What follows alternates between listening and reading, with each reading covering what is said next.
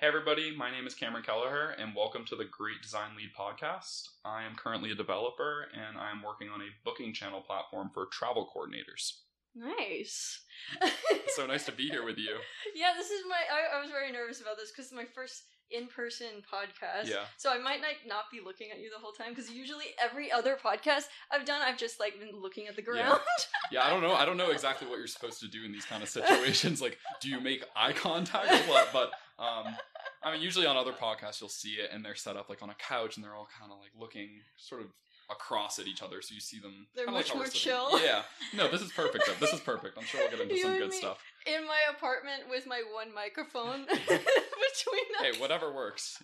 But yeah, so I guess we'll just start with like how we know each other. So I found out about you. I decided to go see Fast and Furious 9? 9. Yeah. As a joke with Lauren. Yeah. and we hadn't seen each other in so long. Lauren and I Lauren's a friend of mine from freshman year, and we were roommates over the summer, and so we hadn't seen each other forever, and so we went to go see Fast and Furious, and she was like, hey, I am talking to somebody and he's really cool, and you two probably have a lot of stuff in common, you should go talk to him about coding and tech and all this kind of stuff. And I'm like, okay.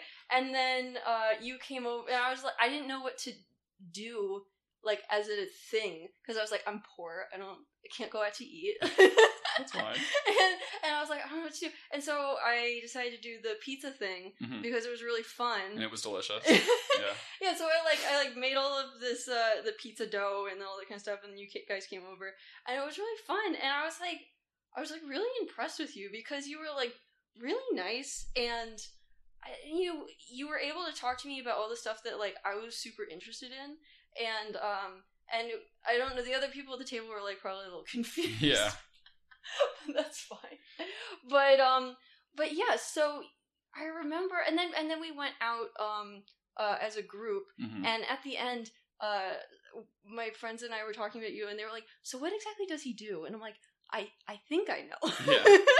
That's kind of a really difficult question to answer, and I don't know if I know exactly how to answer it myself, but we can dig into some of the things that I do, and maybe you'll get a better idea of it. Yeah, I guess my question is, it's kind of more of a situational thing, but how do you explain it to your grandparents? That is something that I think about frequently, because people will ask that question, what do you do? Sometimes, and I feel like a lot of people have concise answers. They're like, oh, I'm a strategist at this company, or I have position XYZ. And I don't know what to say exactly because I have my hands in a bunch of different things. And I kind of jump around between what I think is interesting at the time, which can rapidly change. But generally, I would just say to my grandparents that I would be some sort of developer or programmer, because it's just an easy explanation, honestly. Yeah. And it just gives enough context to know that I know programming. I'm a computer guy in their eyes. That's how they'll see it. And that's fine by me. I'm totally fine with being seen as a computer guy in their eyes. But in reality, I have my hands in a bunch of different things, like small business ventures here and there, a lot of security-related stuff, web design, which I'm not great at, but I can do it, and then back-end programming, which is really my strength. Yeah. Specifically within the context of secure programming and that kind of stuff, and then systems administration, cloud computing, all these different things, but they all kind of fall under the tech guy thing. Yeah. Which I don't think is really that unique of a title, but it's fine. I'll just say that to them. When I was learning a little bit about you from my friend, I heard a bit about you growing up and stuff, and she said that you've been doing this kind of stuff since forever, pretty much. So since very young. What I saw from online is that you're from Massachusetts, yeah, right? And so I guess what were you like back then? Do you have your earliest memory of you being interested in tech and computers and stuff? Well, I think I know it's all rooted in Minecraft, surprisingly. Oh, really? Yeah, so I was big on the Minecraft stuff for probably 4 or 5 years. So I was pretty young, probably 11, 12 years old, and I would play Minecraft with my friends, and I wasn't really up to anything else super interesting, but just being a normal kid, and then we played Minecraft, and we would join servers, and I realized that these servers would collect donations in order to like give people an advantage in game. They give them sort of like micro purchases. Okay. And then in exchange for those donations, they would keep the server online because it costs money to keep a server online, to pay for hardware and hosting and whatever. And of course, the owners want to make a healthy profit because they're putting a lot of effort into building the server. Yeah. So I was like, okay, like this is cool. Like I'm going to do this. I want to make my own server. I want to be in control of the server and like run one. That'd be so much fun. And then I can make my own things. And then we started off, we made small servers, and then I turned like $100 into a couple $1,000, and we were able to like scale up that way. And just, how old were you? By the time that happened, probably 13. But I mean, that's not that crazy. There's a lot of... When you say build a server, what does that mean? So you first need to buy hosting to host the server somewhere in some data center, which I had no understanding of at the time. So we'd buy managed hosting and be like, okay, here's the address that people join. I'd be like, okay, great. And then you like create game modes within that server. So a big popular one was called factions, where people create teams and then they go off and they build bases and they can raid each other and fight. And we would sell sort of advantages in game, so you could buy like levels of XP or in-game currency. And it was basically like a modded Minecraft experience. And this was super common. There were tons of servers. Our faction server, which was the first one I made, wasn't really a unique concept. It was just another faction server. And then after like a year and a half of doing that, I started to realize, okay, we can start doing custom game modes and we can start creating custom systems here and make our server more unique, get more people to come in. And really the 4 or 5 year timeline of running servers, there was acquisitions of other servers and mergers, and it became this... I started to realize like this is a real business. Like we're actually incorporating companies here and performing mergers. Like these companies are making serious money. And my parents thought I was wasting my time too. I remember my dad, he'd be like, what is going on? What is this Minecraft? Like what? This is ridiculous. And then money talks. So he would see it and realize that it's actually for real and it's actually making money. So it's worth the time. And it was a legitimate business. And that gave me an introduction to, general business and marketing, and especially programming, where I got really good with Java, which is the programming language that Minecraft is built on. So is this YouTube? Is this your friends showing you how to do this? It's all self-taught YouTube. I took AP Comp Sci in high school, my senior year, which was Java, but that was a bit late, so I had to learn most of it through YouTube. I think I was pretty bad at it at the time, but I was able to get by and make things work and make sort of hack together features and make it work just following YouTube tutorials and stuff. You have to speak broken JavaScript before you can be fluent. Yeah, you have to be. You got to be bad at the start. You can't go into it being good. So most of it was like copy pasting and just being like bad, but I was kind of getting the hang of it, and I realized, okay, this isn't like impossible to do. Do you remember so I'm guessing that ended at some point. Yeah, I ended up selling my server. We had scaled it up, and I was like, okay, like it's time to move on. I'm like 16 years old, or I think I was like 16 and a half, 17. And I was like, okay, like I don't want to do this anymore. Like it's time to just sell the server. And was it a lot of maintenance? It was like a full-time job. Like I would come home from school and manage things, and manage inquiries. We were getting email, like 10, 20 emails a day. Like customer service? Customer service stuff. We had tens of thousands of players coming on each week. It was a full thing. And we had a team of people working behind me at that point. I had 3 developers that I had subbed out that were working part-time for me. A full team of moderators doing chat moderation on the server. It was involved. But there's lots of people playing. So with lots of people, you're going to have a lot of maintenance. And I was just like, I don't want to do this anymore. So we sold it. Is it inappropriate if I ask you how much you sold your server for? We did pretty well. It was well into the 6 figures, so which is just wild to think for a Minecraft server. And you were 16. Yeah, almost 17, I think. It's just chill. It was casual. It wasn't casual. No, it was not casual. This was not a casual event. I was on top of the moon. I was like, oh my gosh, I'm so rich. This is the best. Oh my god! Did you have to split that with your co-founders? No, there weren't any others at that time. I had done other servers with other people, and there was conflict there where like one guy actually stole something from me. He stole my ownership stake, and there was like a lawsuit. Like Are you serious? But I learned a lot in the process about like, okay, if you're starting a business with somebody, with a partner, you need to make a contract. And I was like 14, 15 when that happened. So I didn't know that, but now I know. So lesson learned. That's crazy. But yeah, it's a lot of people find that surprising that there was so much going through Minecraft, like financially, but it's a big game and there's still a lot of money going through it. Some of the top servers, like I knew pretty much all of the server owners, because there was like Skype group chats and stuff where everybody would talk. And I remember this server, Mine Time, they pulled in $250,000 on Christmas Day alone. Just one server. I mean, they were much bigger than us, but Christmas Day was the big day because everybody would get like gift cards and stuff, and they would spend it. I just saw that number. I was like, that is ridiculous for one day. Gives me so much more context to all of those like Minecraft story videos that you see on YouTube, because I never understood it. They were like, this guy's server, this, that, this, the drama between people and stuff like that. Well, the server owners were hiring Minecraft YouTubers to do videos on their servers and then put the IP address in the chat and be like, come join, you can play with me. People would dish out like $20,000-$30,000 to a YouTuber just to play on their server and post a video of it. Did that mess with you at all? What do you mean? Like, when you were 16 and you sold the server and now you're in a totally different situation than like any of your friends? Did it like change me? Like, did it affect you at all? I mean, of course. What did you do?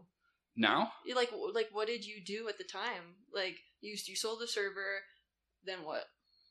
I don't particularly remember, but I just started pursuing projects that I thought were fun, particularly in web development and back-end programming, which I just thought was more grown up and more entertaining, and I could actually add value in other places in the economy, because I don't think that like a Minecraft server is that much of a value adder overall. I think that creating useful tools for people and insights is a value adder, so I feel more fulfilled doing that, of course. Don't get me wrong, the Minecraft stuff was fun, but I had to move on. Yeah. And it was nice to get some seed funding to move on to do whatever I wanted to do next.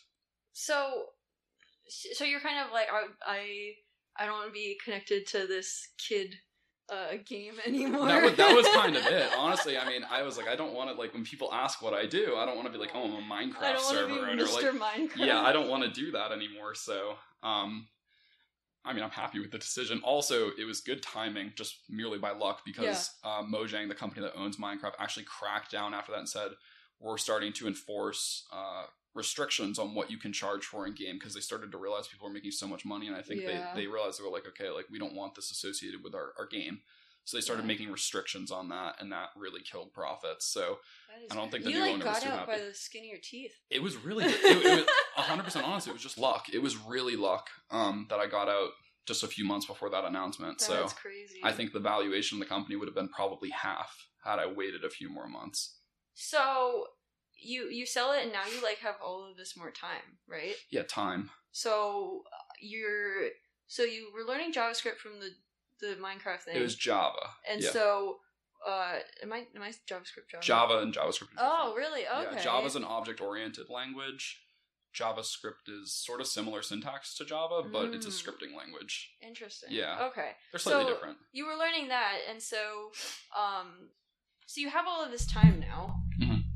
And this was my senior year of high school. Okay. So you're applying for colleges, I'm guessing? College and all that stuff. And junior year is like your hardest year of school. So like, what did you do with all of this time that you had now? I mean, school really wasn't that much of a time consumer, to be honest with you. That checks out for your personality. It's really just like, it doesn't take that much time, at least for me, to do. And also, well, in college it's different because my major is just, I think, not super labor intensive versus some other ones. But as far as high school goes, it wasn't brutal to keep up. And my grades weren't exceptional. I wasn't a 4.0 student. Really? Especially the first 2 years, I had terrible grades. I was just distracted. I think I had the mentality, which I think is flawed, that, this is a waste of time to focus on school stuff when I can focus on something that's actually making money and is productive. Yeah. I regret it because I could have got better grades if I had just focused and put in a little bit more effort and then had a better GPA. And then I guess I could have gotten into a better school, maybe. But I mean, I'm happy with Drexel. There's always a way of going back and thinking that you could have done something differently. Yeah, I mean, hindsight is 20/20. It's fine. But I got good grades the last 2 years. After I sold and I had more time, I was like, okay, what am I going to do? So I'm like, okay, let's be more social now, catch up there. Because I was not being social at all the first few years of high school. You have a full-time job with school. Yeah. I would get back from school and then literally work on the Minecraft server until 10 p.m. and go to bed. That's crazy. Every day. and then all day on the weekends. But I enjoyed it. Like, it was fun. And that was like the community that I operated with. Like, that's where my friends were, like, they were working with me on it. So I didn't mind it. But it's like, okay, it's time to do more real life stuff and be a human again. And I was like, okay, time to go to the gym. Like, do some other things. Like, so I focused on that and then continued to do programming stuff and explore the programming. There's not a ton of really notable projects, though, for the end of high school. Like, through the end of high school, I was really just exploring data analytics, web programming especially, and trying to solidify that skill. And making little projects along the way, but nothing huge. Yeah. And then things sort of changed as I moved up into college, and there was another set of ventures and things that happened. And I also shifted a lot into investing at that point, because I was like, okay, we have some money, so it's time to make sure that this doesn't disappear on me. And, you know, I don't want to go on like a spending spree. Yeah. And like, what am I going to buy? And also, like, when I had this money, I was like, okay, I'm going to buy myself a new computer. I got a nice computer. I was like, wow, I have everything. My life is all set. I have a nice computer. That's all I need. Wow, I'm good to go. So, yeah, I mean. That's interesting. So, what schools were you looking at? Well, Drexel, obviously. I was really interested in machine learning at that point. So I wanted to do a comp sci / machine learning program. Okay. And I really liked Cornell, Brown, Carnegie Mellon had a great machine learning program, an accelerated master's program that I wanted to do.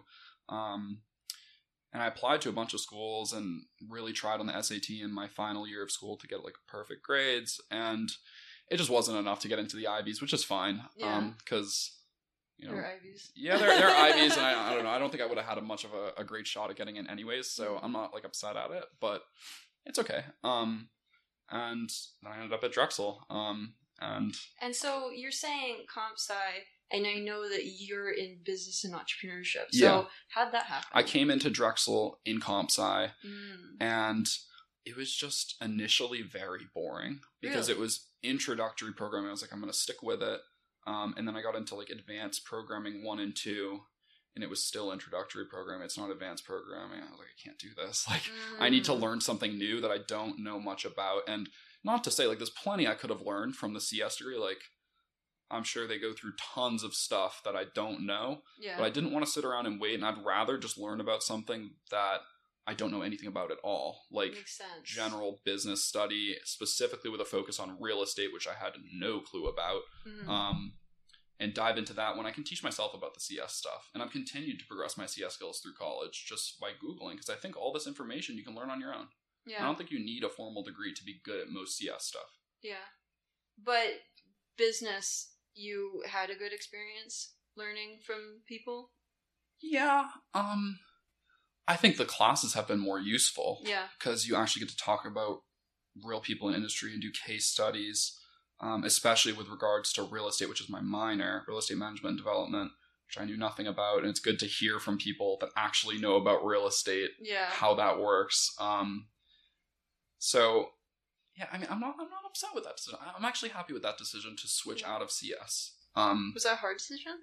Yeah, it definitely was. And picking the next major was the challenging part. So, it was first you wanted to get out, and then you didn't know where to go? Yeah, I didn't really know what I wanted to do, but I had a friend that was already in the entrepreneurship program, and she said it was exciting and fun. So I was like, okay, you know what, I'll do that. Yeah.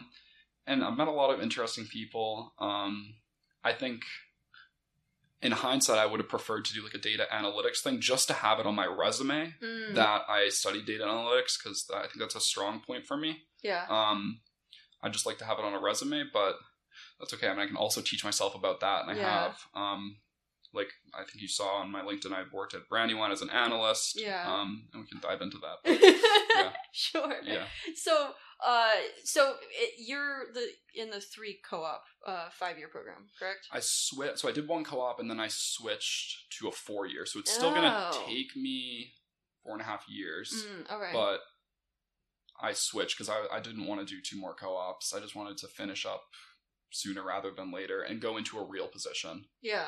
Because I don't think it's that challenging to find jobs with this degree, because it's kind of open-ended. Yeah. I'm not locked into any specific career path, so I don't think it's going to be that much of a challenge to find a job. if that's the route that I have to go. So I'd rather just get the degree as soon as possible and then move on. So you said did you do a co-op before you switched? Yes. Okay, and what co-op was that? It was with this company called Coral Homes. Okay. So they're a startup, or now they're a small company, but I got really close with the founding team there, and they're just great. They're just great people. They've become really good friends of mine, and I did the 6 months with them and built them out an app, which was the first app I ever made. So we built them out like a concierge app because they're a boutique hotel company. So their guests could use it to go in and manage their reservations, and it would hook into smart devices around the apartment, and they could manage temperature and all these things in one place and contact their booking specialists, order extra towels, whatever they needed in the app. So that was really fun. We did that over the course of a couple months, but I kept contact with them, and now I'm actually working for them on a project as of a couple weeks ago. Is that the one that you were talking about with me? Yeah, I think so. It was the booking channel application. Yeah. I think I talked to you about that. That's been the primary thing I'm working on now. Kind of crazy. That I don't know, it's just like the way that you were describing it, and I don't want to get into too many things if we're not allowed to talk about it. No, we definitely can. We can definitely talk all about that. Okay. So, like, you, how did you even find out about them? Were they through? They were through Drexel. Really? They were through the listing? Yeah. Okay. And so, I'm assuming that you interviewed at multiple places? That was A round, and it was the only interview I went to for A round, and they told me, they were like, hey, so when do you want to start? And I was like, how meant to be is that? Well, I showed up, and I was like, that was the first job interview I'd ever done, and I showed up, I was like, okay, I'm going to do my best, like, I know I'm probably not going to get it, whatever. And then they seemed to like me. And then they like showed me around the office and all the apartments. They're like, so like, when do you want to start? I was like, wait, does that mean I have the job? Like, no way. I don't have to wait until the decisions come out. I was like, this is easy. That was easier than I thought. I called my parents. I was so excited. And that was probably one of the better companies that I've ever met. Like I had the pleasure of actually working with, because they've just been so accommodating and more than anything become really good friends to me and just good people. And for that reason, I'm happy to help them out with something like this project I'm working on for them. Yeah. So you said that was the first app that you made with them. So how do you go from coming in as the intern co-op and then building out the whole thing? Like how do you get on that team? Like how'd that happen? Well, it's a small company, so they had under 10 employees. So it wasn't hard to get in contact directly with the owner of the company. And I sort of befriended him. And started working directly with him every day. And he's a forward thinker. So when I came to him with the idea, I was like, hey, like, there seems to be a lot of inefficiencies. People are jumping around. They're confused. Like, who do I call for towels? Like, we have to set up this system. Like, why not just create an app where it's all in one place and make it easier? And he was on board with it. He just said, like, yeah, that's what you're going to do now. You're going to focus on that now. So I started talking with the CEO and the CFO to build that out. And the head of hospitality, and sort of meeting all their demands, just meeting with them frequently to like check in and be like, do you think this is going to add value to the company? Do you think this is going to be helpful? And make sure that it's something that's actually going to be useful to the company, because I don't want to build something that's useless or out of scope. And as far as like making an app goes, it really wasn't hard, because the way I did it, it's just developing a website for mobile. Like you can develop mobile apps using like React Native, or I've heard of that, yeah. So like if you know React, which is like a web framework that everybody is really using now, or like Electron or anything like that, you can just basically make a website, make it for the phone screen size, and package it and deploy it to the App Store. And it's just HTML, CSS, and JavaScript. It's the same thing as building a website. It's literally, if you know how to do web programming, you know how to make an app. It's not hard. It's just a smaller screen size. Okay. So how did you even approach that? So you saw that there was a problem. You talked to them about, like, how many months into your co-op was it, like, did you suggest it?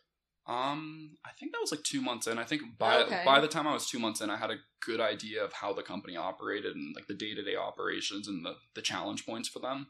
And that's really what I wanted to tackle, was optimize the spots where people are wasting time doing silly things. Like, they shouldn't, like, day-to-day operations shouldn't include explaining something over and over to people because it's not clear. Like, just make it more clear initially, so that way you don't need to explain it ever again.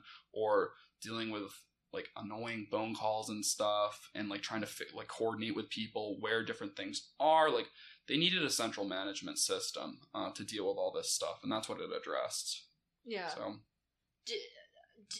did you follow like a certain approach? Like, did you talk to customers and stuff like that? No. That was thunder. Yeah. I'm surprised. It doesn't look like anything's coming down. Maybe it's a bit gray, but I think that the owners of the company had a really good idea of what their customers were like and what they needed just based on their interactions with them. So I didn't speak directly to any customers about the app. We did beta test it with some people once it was developed. Okay. But initially it was just sketches and mock-ups and just thinking about the flow of the app and the functionality. And then once I had that done, that took the majority of the time. Just writing it wasn't that much of a challenge. It's pretty simple. That's pretty neat. Yeah, it's really not hard. How did it feel to like actually have people using it? That was really cool. That was really awesome because you can write Your face things. Lit up. Yeah, it's really a good feeling when you see people actually using it. Yeah. And one time I went in to deal because like after that I continued to do some day-to-day operations for them, and I would just sort of help out wherever I could.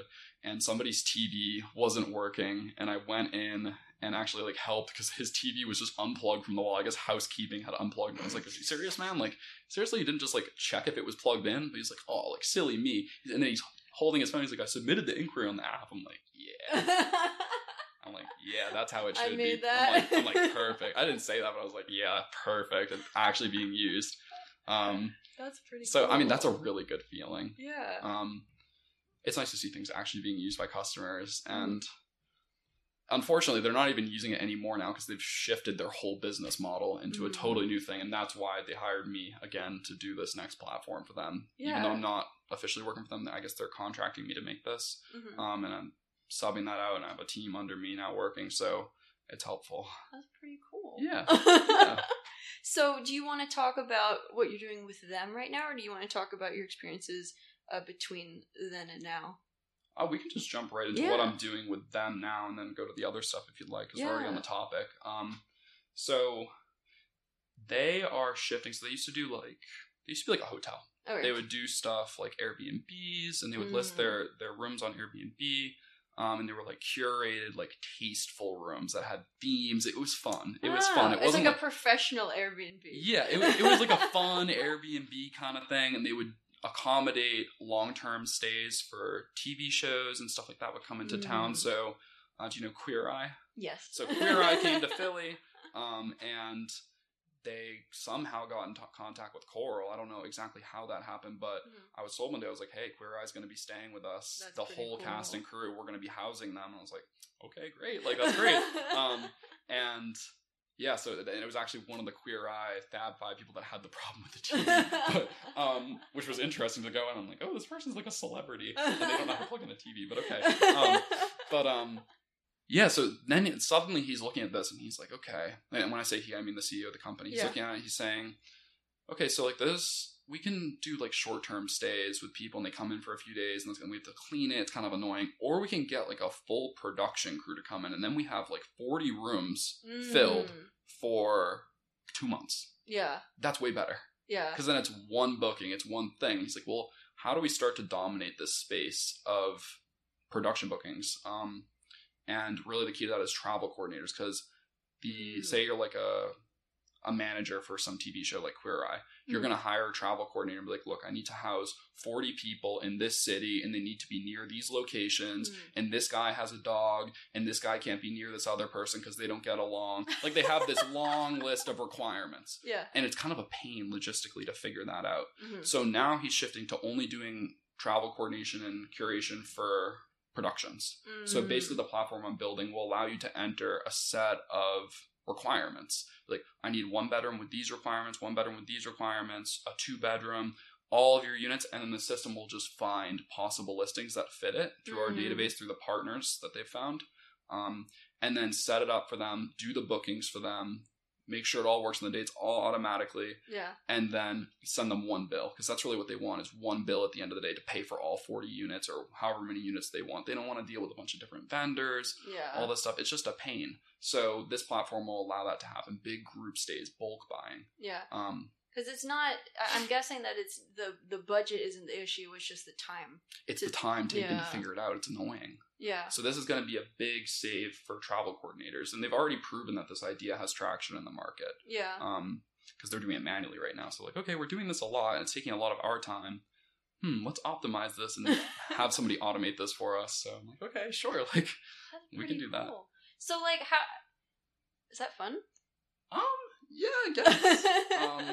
I guess. I mean, it's basic web development. Yeah. And then like the back end stuff to figure out and find listings is a little bit entertaining, but it's not challenging. So I wouldn't say it's super fun. Yeah. But it'll be cool to see the platform in use. I think the process of building something, for me personally, isn't that much fun. I know a lot of people do enjoy it. I don't think it's a blast doing like web development. It's a project. It's kind of dry, in my opinion. But once you see it actually in use, a platform working, and it's like a well-lubricated machine, I'm like, okay, like I thought of these edge cases and they're getting triggered and all these different things are happening. I'm like, damn, it's going smoothly. Yeah. And I made this, and it's just a cool feeling.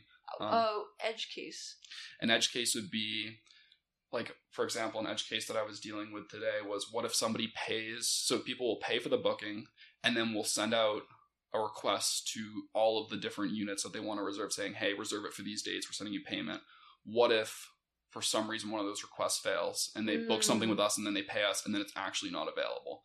That's an example of an edge case, like something that won't happen frequently, but could come up and you need to account for. So you have to write code to like, be like, oh, wait, like, we tried to process this one, but it didn't work.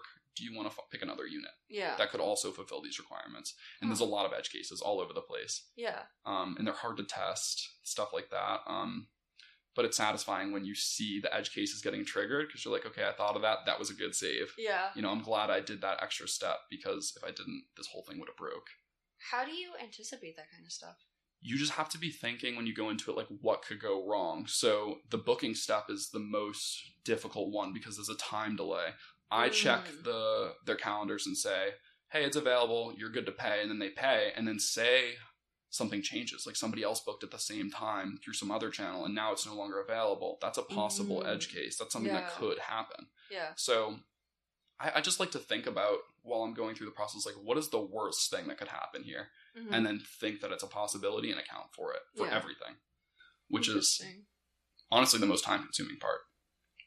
Is that something you do? I'm guessing that's something that's like a major team effort of like trying to figure out every possible issue. Yeah, it is, and you're just gonna miss some. That's just kind of how it goes. I mean, you make mistakes, and then you find out what they are when it breaks, and then you have to go in and fix it quickly. Try to avoid making mistakes, of course, but I mean, I know that when this gets released, there's going to be plenty of flaws that we're going to have to work through, and that's just the nature of it. You know, you put in a best effort, and then it's not good enough to be perfect, and that's fine. It's a huge project. Of course, I'm not going to do it perfectly the first try. That is pretty cool. So, like, I love user testing. I think that it's like the coolest, most terrifying thing. It is terrifying. So, like, did you? I know you said beta testing for the app. Like, what are you thinking about this project? It's a challenge because travel coordinators are going to be the ones using it, and I don't know. I mean, I haven't spoken with any travel coordinators. He has. So I don't know if they're open to just testing, being like, hey, can you look at this and tell us what you think? Or if they're too busy, or if that's like unprofessional. So I don't know exactly how that's going to go. But in reality, I'm just being given a set of specifications for how he wants the app to work functionally. Yeah. He's updated me with how the company operates day to day. And I've been like, okay, well, like, this could be a good way to fix it. Like, we could make it an application for this, blah, blah, blah. Give him like a rough overview. And then we go back and forth and sort of work through the kinks and figure out exactly what we want it to look like. It's kind of his responsibility just to like test it and bring it to market. I mean, I'll be there all the way to fix whatever he wants, but I'm more so taking orders on this project, which usually I'm more involved, but I'm merely a contractor here, so I'm not going to step outside of my bounds and dive too deep into the business. Yeah. I want to understand what's going on so I can make something that is useful for them, but, you know, as far as deployment goes, that's sort of out of scope of what I'm doing. Yeah. So we have Coral, but between what you're now and when you started with them, you had other jobs. So I worked one other job in between at Brandywine, which is, this was, I think 2 years ago, I suddenly was like, oh, I want to get into real estate. Like, I want to start doing real estate stuff, and real estate investing in particular. So I was like, okay, let's do this. And I just started scouting on Zillow, figuring out like the basics of real estate finance on my own. It's really not that complicated understanding rental properties and how that works. The math is incredibly simple. And then my parents have a little bit of experience in real estate investing. They're more so property managers. That's what they do full time. So I was like, okay, I'm going to need to buy a piece of property and then manage it. My parents can help me with the management step. I can ask them any questions and they'll definitely be able to help. So I'm not too worried about that. But the investing side, I'll kind of need to figure out the math myself. So I was like, okay, I'm going to start scouting Zillow and looking for good deals here and see when something comes up that the numbers work out. And I looked around for a couple months, and then suddenly a deal came up for a house right on 33rd Street. Oh, wow. And I was like, okay, we got to do this like now. Like, this is the one. I'm going to buy this one. And then we bought the house. And I partnered with it on my parents. We split it 50-50. Because I figured it'd be a good idea to have a partner on board, just so that way my parents had a little bit of investment in actually helping me, because kind of a little bit of their money was on the line too. But in reality, they're in Boston, so I had to handle everything as far as managing and buying the property. Like, everything I did sort of here on my own, with some phone support from them, which was definitely helpful. But so did you have to do work on the house? Yeah, I learned so much stuff that I had no clue about. I ended up, initially it was just general things like cleaning, leasing, like listing things on Zillow, making sure I'm drafting up a lease with a lawyer, managing that, dealing with maintenance requests, which most of it was really simple and easy. Were you going out and fixing it? Yeah, some things. Some things I couldn't do. Like, there was a drip coming from the ceiling, and I looked up, and the ceiling was dripping water. I was like, okay, I don't know what to do here, so I'm just going to call somebody that knows what they're doing, like a plumber, and then the plumber came out and fixed it, and then I patched the drywall, because that's easy. So I learned a lot, like how to patch drywall and like little things like that, and I ended up, like 6 months ago, I ripped out a kitchen in one of the units, because it was 3 units, and just redid the kitchen myself, which was a huge learning experience, because... Are you handy, or do you... No, not at all. Like, I know nothing about this, so... I know how to use, like, a screw gun and stuff, but, like, I didn't know anything about it at all. Yeah. Turns out it's super simple, and YouTube's really helpful. I was about to say. YouTube is my best friend when it comes to all this stuff. You just want to figure out, okay, like, how to install cabinets. YouTube, okay. Not hard. You screw them into the wall, and there's little tricks on how to level them and stuff, and you get that from YouTube. And then how to install countertops. Not hard. Like, getting appliances. Not hard. Crazy. Like, it's really not that complicated, but it's intimidating when you first look at it. And then once you actually do it, you're like, oh, that wasn't that bad. So I learned a ton from that, just about general home maintenance, buying a house. And the real estate markets have just rocketed since coronavirus. So I saw the price was going up, and I was like, okay, it's time to sell this, because I'm going to graduate soon. Oh, yeah, I was wondering how invested you were in, like, staying in Philly and stuff like that. I don't know yet. That's something unusual for somebody who's temporarily staying in a city to invest in real estate. Well, it worked out really well to short it, because I improved the property because it was in rough condition, brought it up to speed, jacked up the rents a lot according to the renovations, because it was a lot nicer by the time selling it. Wow. And it was just the rent was worth more. It was cash flowing more money, so the property was worth a lot more. And we were able to sell it for a lot more than we bought it for, and that's a big win. And then we get to pocket the extra rent we made along the way. And you split that with your parents? Yeah, we were in 50-50. Yeah. But it's still great. What is your relationship with them like? Do you have siblings? I have one brother. He's younger. He's a little bit younger. Okay. I'd say it's a quiet relationship. You're much business oriented, I'd say. Not completely. It's not cold, but I'm not super, super close with my parents, but not distant either. It's kind of some healthy middle ground. Yeah. But I'm not talking to them like every day, telling them everything. I'm very independent. They seem like they raised a pretty independent guy. Yeah, I'd say so. But they're definitely there for me. Like, if I need them, they're definitely very supportive. Yeah, that's what I mean. Supportive and letting you, like, have a healthy leash to go in and pursue your own ventures. And they have a lot of trust, I think, in me. That's really good. Yeah. They have a lot of trust that I'll do the right thing, because it's kind of a lot for them to throw up, like, oh, we're both going to put in $200,000 on a rental property. Like, it's kind of a lot of money to throw out there. Yeah, they have just to really trust you. And they didn't really ask much. They were just like, yeah, we're in. Like, we'll do it. Like, cool. Wow. And I was just like, okay, perfect. Like, that wasn't hard. Was that kind of like a surreal conversation? Kind of. I think they were just really excited to see that I was diving into something new. Yeah. And they knew that they'd be able to support me through the management process, so it wouldn't... Yeah. And of course, like, I'm going to take care of it. I'm not going to, like, break down and just be like, I can't do this because that's not an option. Like, there's no SOS button. Yeah, you can't bail on this. Like, once you're in it. You need to manage the property. And it turned out to really not be that hard, but I learned a lot, and I feel like I could manage 5 of them at the same time now, which is a good thing. So now I have this skill in the bag, and I feel like if I move somewhere or get more money or the markets change or I feel like I want to, I can buy a couple houses and then manage them myself. That's pretty cool. Yeah. Since you said you're a YouTube guy, like YouTube. I love YouTube. Are you a Graham Stephan fan? Yeah, he's cool. He's cool. I mean, I like Meet Kevin. Oh yeah, Meet Kevin's great. That checks out. Yeah, Meet Kevin's cool. He's much more into the real estate stuff. I mean, so is Graham Stephan, but I should have brought Kevin up. Yeah, like before Graham. Yeah. Meet Kevin. I like Meet Kevin. He's definitely got more energy than Graham. I feel like Graham is pushing more videos, trying to go viral and do more like general personal finance tips. Which is great. Like, they both have their own avenues, but Kevin's focused more on making a lot of money in real estate, which I think is fun. Well, Kevin also is like insane. Like, not like in a bad way. Just like nobody knows like how much he sleeps. Like, he's always posting videos all the time. Yeah, like, he has crackhead energy. Nobody knows if he's like a triplet. Yeah, he's trying to run for governor of California too. Yeah, he's crazy. Guy is nuts, but hey, we love it. We love to see it. It's funny. So like. The question, like, that I wanted to ask you the most, you coming here, is, like, what's your deal? What's my deal? Because it's, like, I don't know how else to phrase the question, but, like, are you aware how not normal your situation is? Of, like, like you being okay and, like, going and being like, I'm gonna go do this thing, I don't really know much about it, but I'm gonna, like, figure it out, and then you actually do? I think a lot of people are that way.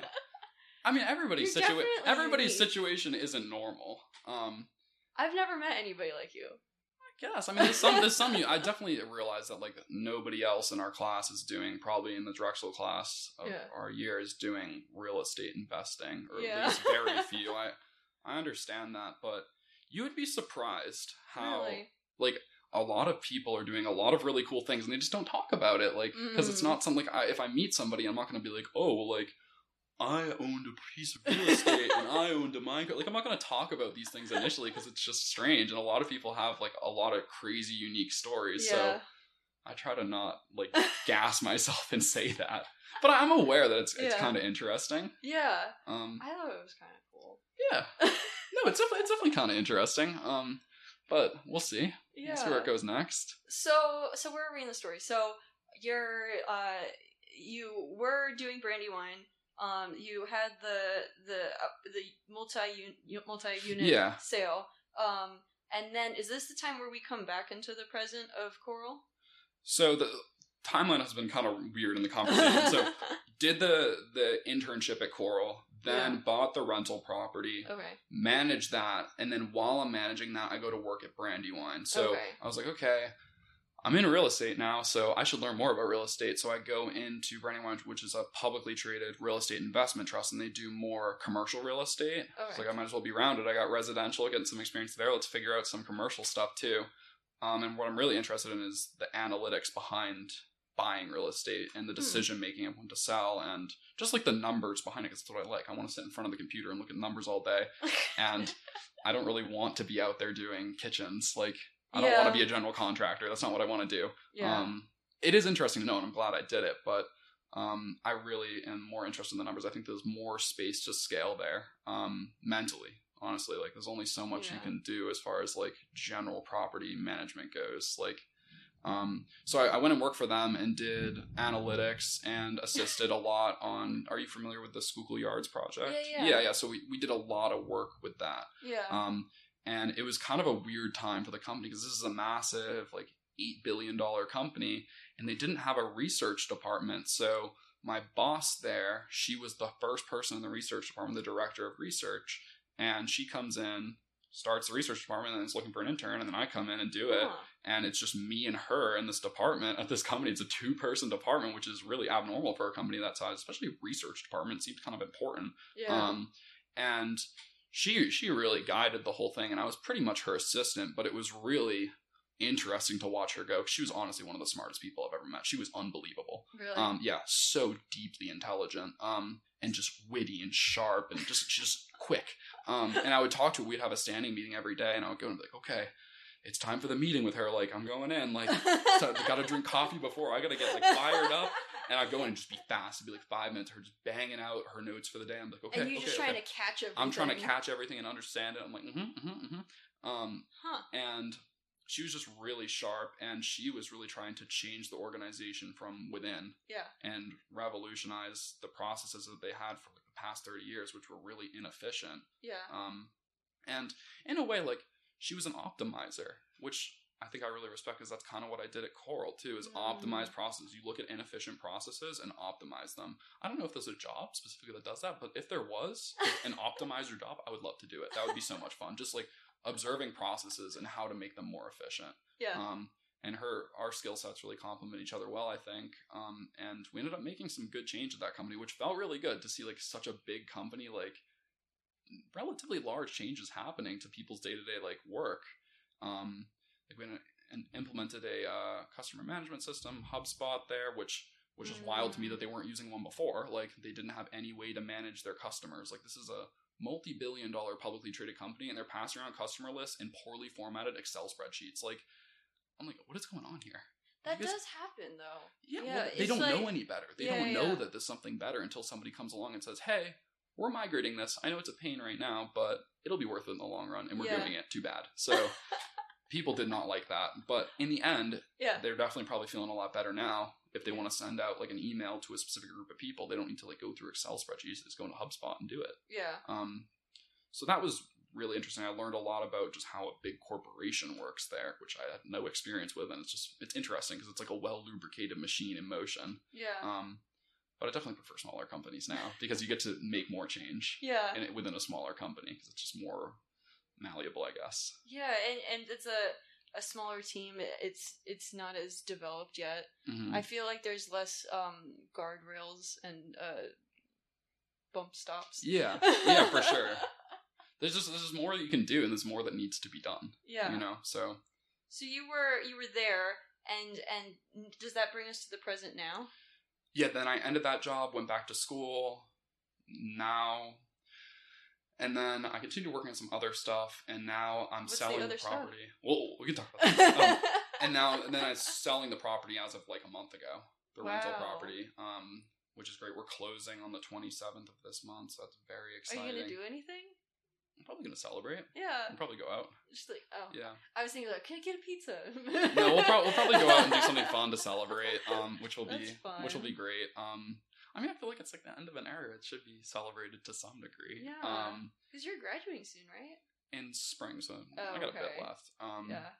But yeah, I mean, we'll end that, and then I'll move like down the street to a new apartment, but not like completely. Yeah, I mean, we'll celebrate that, and then I started working on the Coral stuff after that. Yeah. So it's all kind of, there's been a lot of overlap in things. And this whole time, you also had this other project that you're working on with a whole different set of people with DataWagon. Yeah, so DataWagon's its own little thing on the side. Yeah. So my position there has been more so as an advisor, I'd say, than anything. So I mean, DataWagon is a cloud computing company, offer dedicated servers, virtual servers, anything hosting related. And my friend CJ has been the person really pushing the business. I mean, he's the CEO, and it's just been crazy to see it scale over time since we were kids, because he started that when I met him in the Minecraft days. It comes full circle. Oh, yeah. So I met him in the Minecraft days, and I actually got hosting from him for my Minecraft server, and then I started talking to him because he would hook me up with deals on servers. And at this point in the servers, in the Minecraft servers, we were pretty advanced, so we were managing our own hardware. We had IT people, and we were doing all that on our own.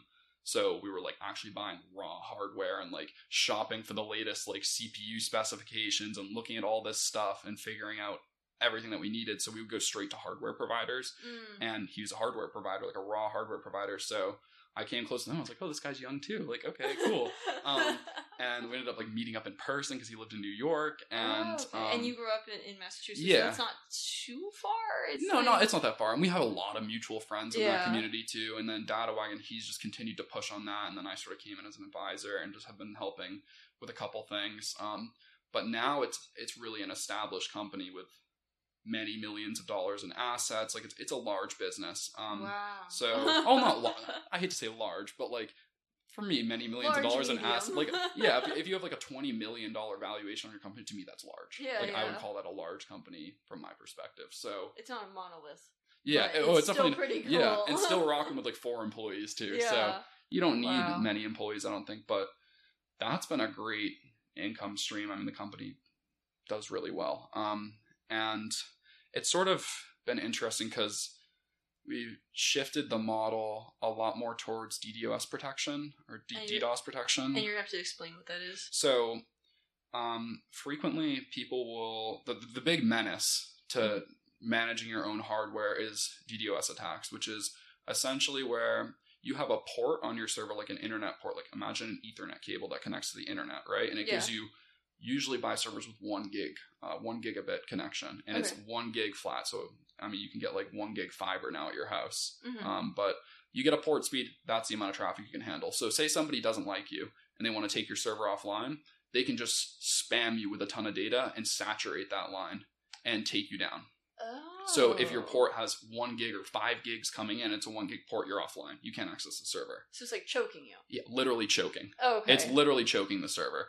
And these attacks were popularized over time, over the past probably 6 or 7 years. And then we had a friend who really got into developing protection hardware, and we'll call them mitigation appliances. Okay. So it's a physical device that will sit in between the internet and your server, and it will filter traffic that comes in. And the mitigation devices can handle, say, 100 gig of traffic, 100 gigabit, which is a massive amount of traffic. Yeah. So they can filter up to 100 gigabit at once. So that's been a big selling point for Data Wagon. We have mitigation in place, so you cannot be DDoSed reasonably, within limits. Yeah. And a lot of companies will advertise, oh, we can like absorb any attack size, and then they get destroyed by like a 120 gig attack. We're transparent about it. I think we do 80 gig of mitigation right now, which that's a healthy mitigation amount. But if you're getting hit with over 80 gigs, somebody serious is attacking you, and we're not going to pay to mitigate that for you. Like, you need to find like some high security hosting or something. That's not our problem. So I'm like, I don't know. I feel like at that point, that's like Homeland Security figuring that out. Yeah. I mean, like Homeland Security also, I mean, they're pushing probably thousands of gigs of protection on their infrastructure. Yeah. Just because it's mission critical, and they can absorb massive attacks. Yeah. Like all the government stuff, they have incredible amounts of protection against that. And also, like, most of their infrastructure is on Amazon. So they're, Amazon Web Services. Yeah, AWS. Yeah, AWS. Yeah. So like AWS GovCloud, they do subcontracts, specifically government servers, and they have isolated data centers that are just for government stuff. And I mean, Amazon AWS, they know how to manage infrastructure. They're probably the best in the world at it. So it makes sense that the government would hire them to do it with their little GovCloud product. Yeah. Or big GovCloud product is pretty big. It's pretty big now. I mean, they probably have like $1 billion a year contract with Amazon. So, but now we offer some level of security that's cheap and accessible to consumers who have like regular day-to-day projects. So you don't need to pay ridiculous fees to get security. And that's been really attractive to people. And our prices are really good. Like, it's really cheap. And people don't need like the bleeding edge stuff. So we'll kind of sell the mid-tier stuff for really cheap. And that's fine. Like, that's all you really need. So when you say that, like, I don't know if you can like talk about it at all, but like, how do you even make a filter? So it's really complicated. Yeah. But generally, like, information travels across the internet in packets. Okay. So, like, each packet needs to be inspected along the wire. We call it, like, the cable, the wire. So, the mitigation device will take in packets one by one and then evaluate them. And if they match a set of rules, it will drop them. It will just not pass them forward to the next device. But if it's a valid packet, it'll pass it on. Ideally, this is the best case scenario. In reality, if things get messed up, it can detect attacks that aren't attacks and start filtering stuff that isn't an attack, or let an attack through. So over time, because whenever you say you have DDoS mitigation, hackers love to test you. They're like, oh, really? Because this is a challenge for me. I'm going to try to get them. So we've had the rules of the internet. Yeah, I mean, I've even paid people to attack it, like Really? just to test the filtering device, and battle test the filtering devices in a controlled setting. And over time, we've fine-tuned a set of rules that can filter out attacks pretty reliably, like common attacks. Because most people sending DDoS attacks under 80 gig are probably not the brightest. It's really not that much of a challenge, like, honestly. So these are just like trolls, or yeah, you can buy access to like they call them booters pretty cheap. Like you can get it for like $20 a month and push like 20 gig. Yeah. But the problem is some people are serious about this, and they're using like things called botnets, which are like massive computer viruses across thousands of devices to push attacks into 800 gig territory. Yeah. And we're not going to mess with that. Like if we get hit with an 800 gig attack, we're going to get fried. So we just drop that customer. We just say, sorry, too bad. Like go somewhere else. Go to Amazon. Go to Amazon. Like they'll deal with it for you. But they're going to have to pay more. Like, and that's fine. Like it's a good balance of security. Yeah. But the filter device is literally a filter. It just sits in the middle and filters out information that doesn't need to be delivered. Mm-hmm. And it's really, at that level, not that complicated, but in practice, it's quite difficult. Yeah. And I mean, implementing filter rules that can handle like hundreds of millions of packets per second is logistically challenging. Like, and we're seriously talking about like they call them PPS or packets per second, like in the 100 million territory. So you can't write a filter rule like that in, say, JavaScript or Java. It's just going to choke. It's going to die. Yeah. So it's pretty much implementing software at the machine code level in assembly. Mm-hmm. And that's really challenging too. Yeah. And it's really a pain to make, but at this point it works. So what kind of people get attacked? I don't really know. Like, anybody can get attacked. The Minecraft servers were always a big target. Oh, really? Okay. Yeah, I mean, Minecraft was really a breeding ground for DDoS attacks because people would attack servers that they didn't own because it was competitive and there was a lot of money on the line. Like, if you take down a competitor's Minecraft server on Christmas Day, you might get like, leaves. Those people might leave and they're going to come to your server possibly and be like, oh, well, I want to play Minecraft today because it's Christmas Day and I want to spend money. I'm going to spend money here. Wow. It was like a war zone out there. You should have seen it. Yeah. An internet war zone for the Minecraft servers. Kind of crazy. But yeah, I mean, that really didn't make things better. And there's plenty of articles. If you just Google Minecraft DDoS, you'll see plenty of stuff about this. That is pretty cool. Yeah. Are you a Lex Friedman fan? I don't know who that is. So, Lex Friedman is this guy who's, like, super into machine learning and like, I don't know, just, like, a bunch of really, really cool tech stuff. And he actually went to Drexel. Oh, really? Yeah, I think he went to Drexel for his bachelor's, master's, and PhD. Do you know when he graduated? I think he graduated, I think he's in, like, his mid-30s now. Okay. So maybe, like, so 10 a bit years. Back. Yeah, 10 years ago or something like that. But yeah, I don't know. I think that you would get a kick out of him. He has a podcast. Yeah, I was going to ask. He has a podcast called the Lex Friedman Podcast. There you go. There you go. How fitting. I think that you'd really like him. But yeah, that's an aside. But I'm really curious about like data privacy just on my own because I had a conversation with a friend of mine. This is like the third time I've said it on the podcast, but it's to you. You've never heard it before. My friend in Germany, I was talking to him about like data and all this kind of stuff, and he was talking about GDPR. Yeah. And we talked a bit about it before. I think a bit, yeah. And I thought it was kind of crazy how that exists. Yeah. No, it's not in the United States too. Yeah. So like, what do you think about all of that and like how much data is just like open for grabs? Like, is that accurate?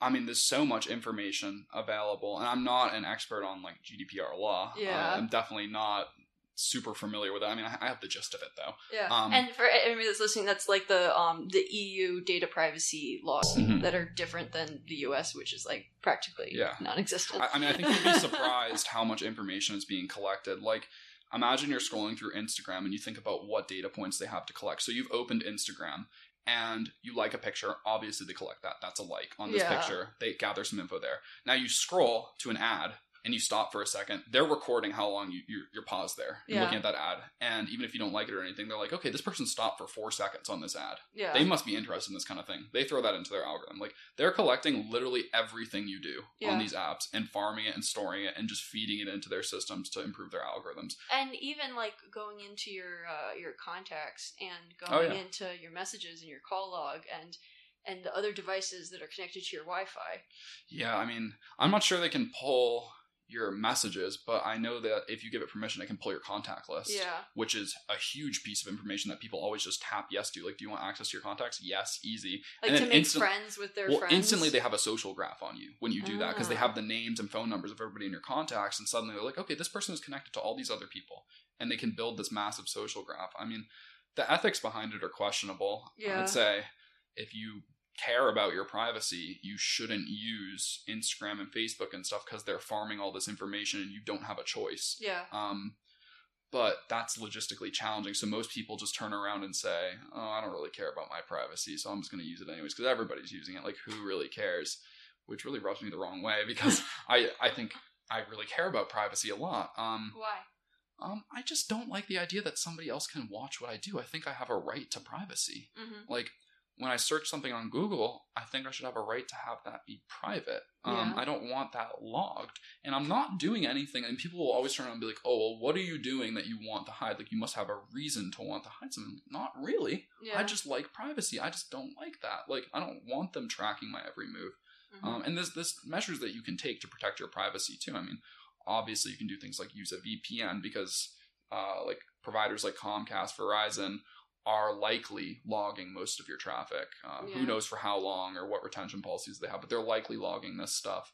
So you can do stuff like VPNs, DuckDuckGo instead of Google. I use DuckDuckGo. We love DuckDuckGo. They're a wonderful company.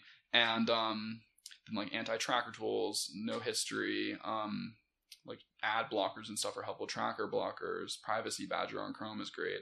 There's a lot of tools you can use to prevent that, but at the end of the day, it's a logging world, and you're kind of limited. Like, I use Instagram and Facebook and TikTok and whatever, and they're farming a ton of info. And I'm like, okay. TikTok's the worst one. Yeah, they farm so much information. My God. But it's interesting with TikTok, because it's kind of beneficial to me that they're farming information, because the algorithm is so exceptional. Like, they really know a lot about me. It's kind of freaky.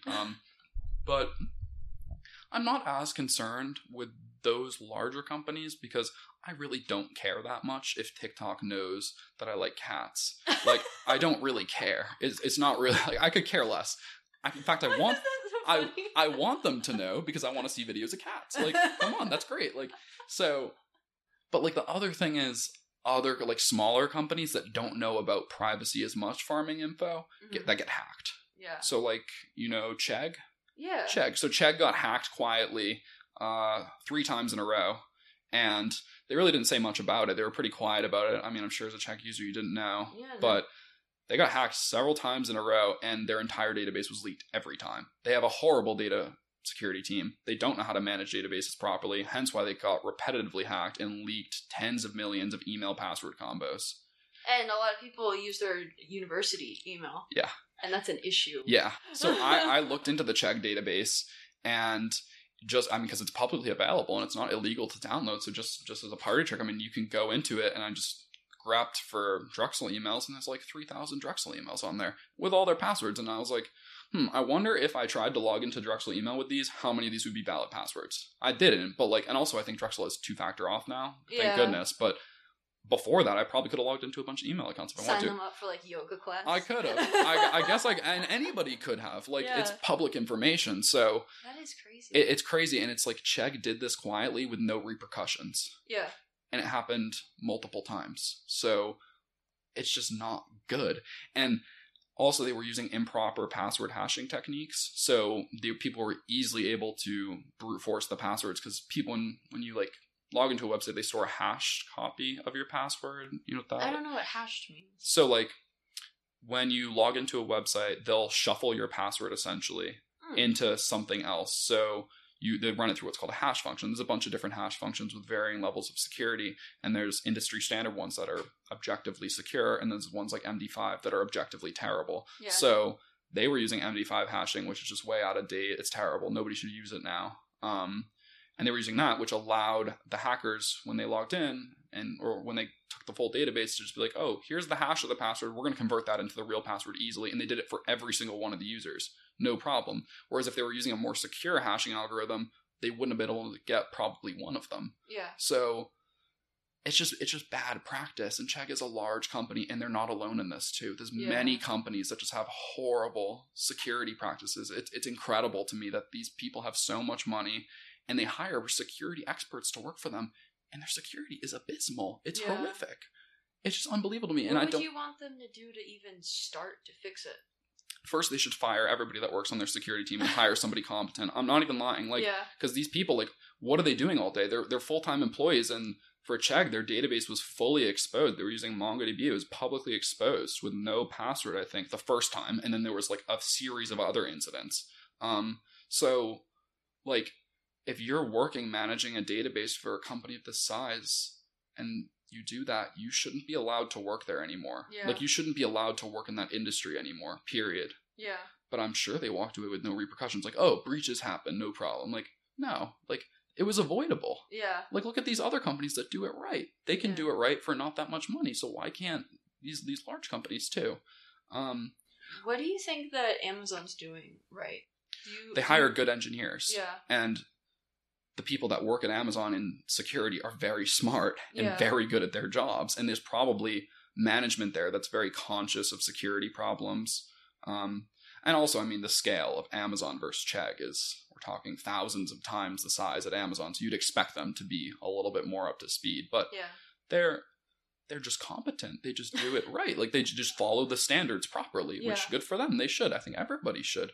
But you have people working in IT that don't understand basic security principles. Yeah. And I just don't get it. I'm a little bit confused myself as to how this keeps happening. And it's still a recurring problem with a lot of companies getting hacked. New password lists come out all the time. And that's just the tip of the iceberg. People are dumping social security numbers, stuff like that. American Express got hacked. This is a financial institution. This shouldn't be allowed. Yeah. And it's happening all the time. Yeah. If you go on... So do you think this is just a mix between ignorance and laziness?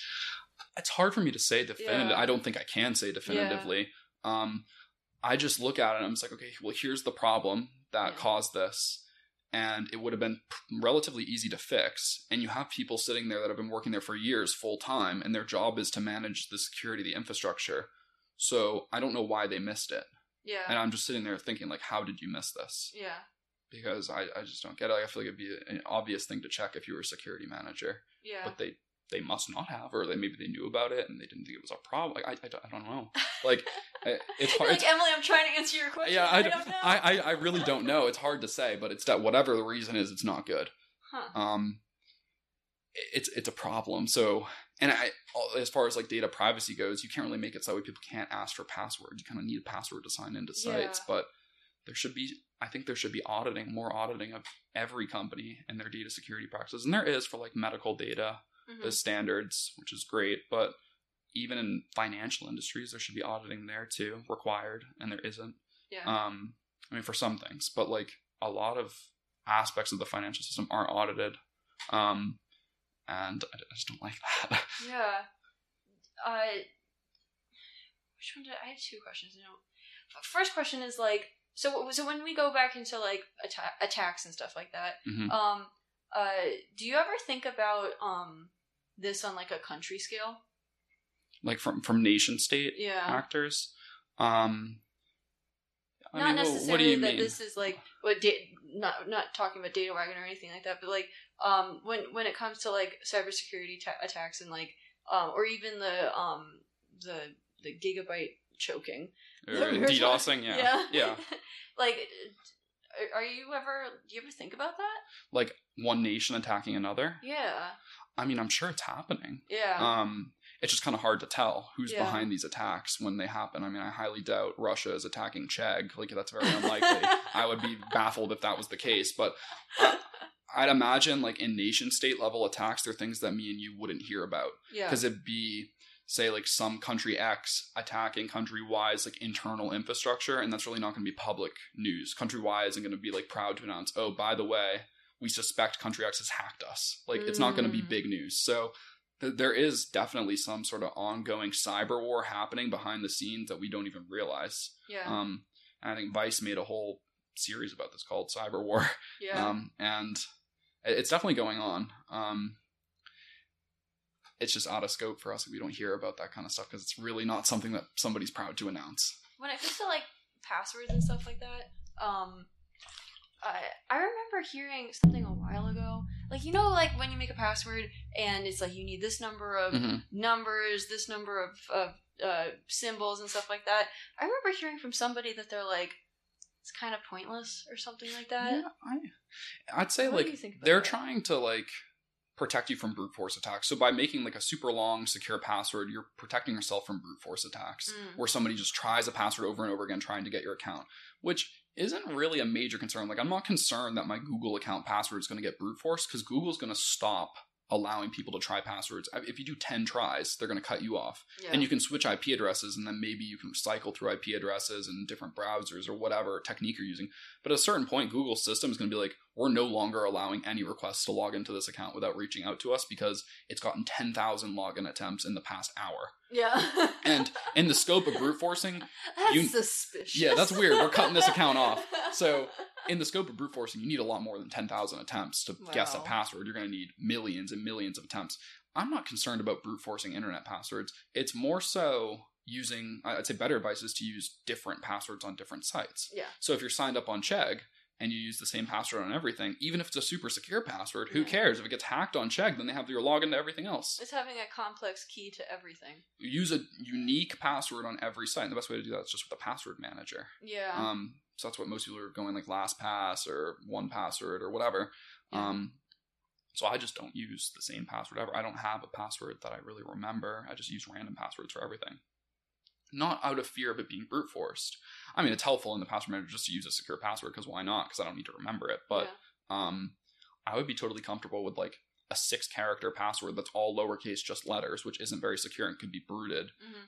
I would much rather that than reusing the same password everywhere, even if it's complex. Because sites get hacked and you're signed up probably on hundreds, if not maybe 1,000 websites under your email address. Like, so one of them's going to get screwed. And if you use the same password everywhere, somebody could come after you. Yeah. And that's no fun. So moral story, use one unique email and unique password for Chegg.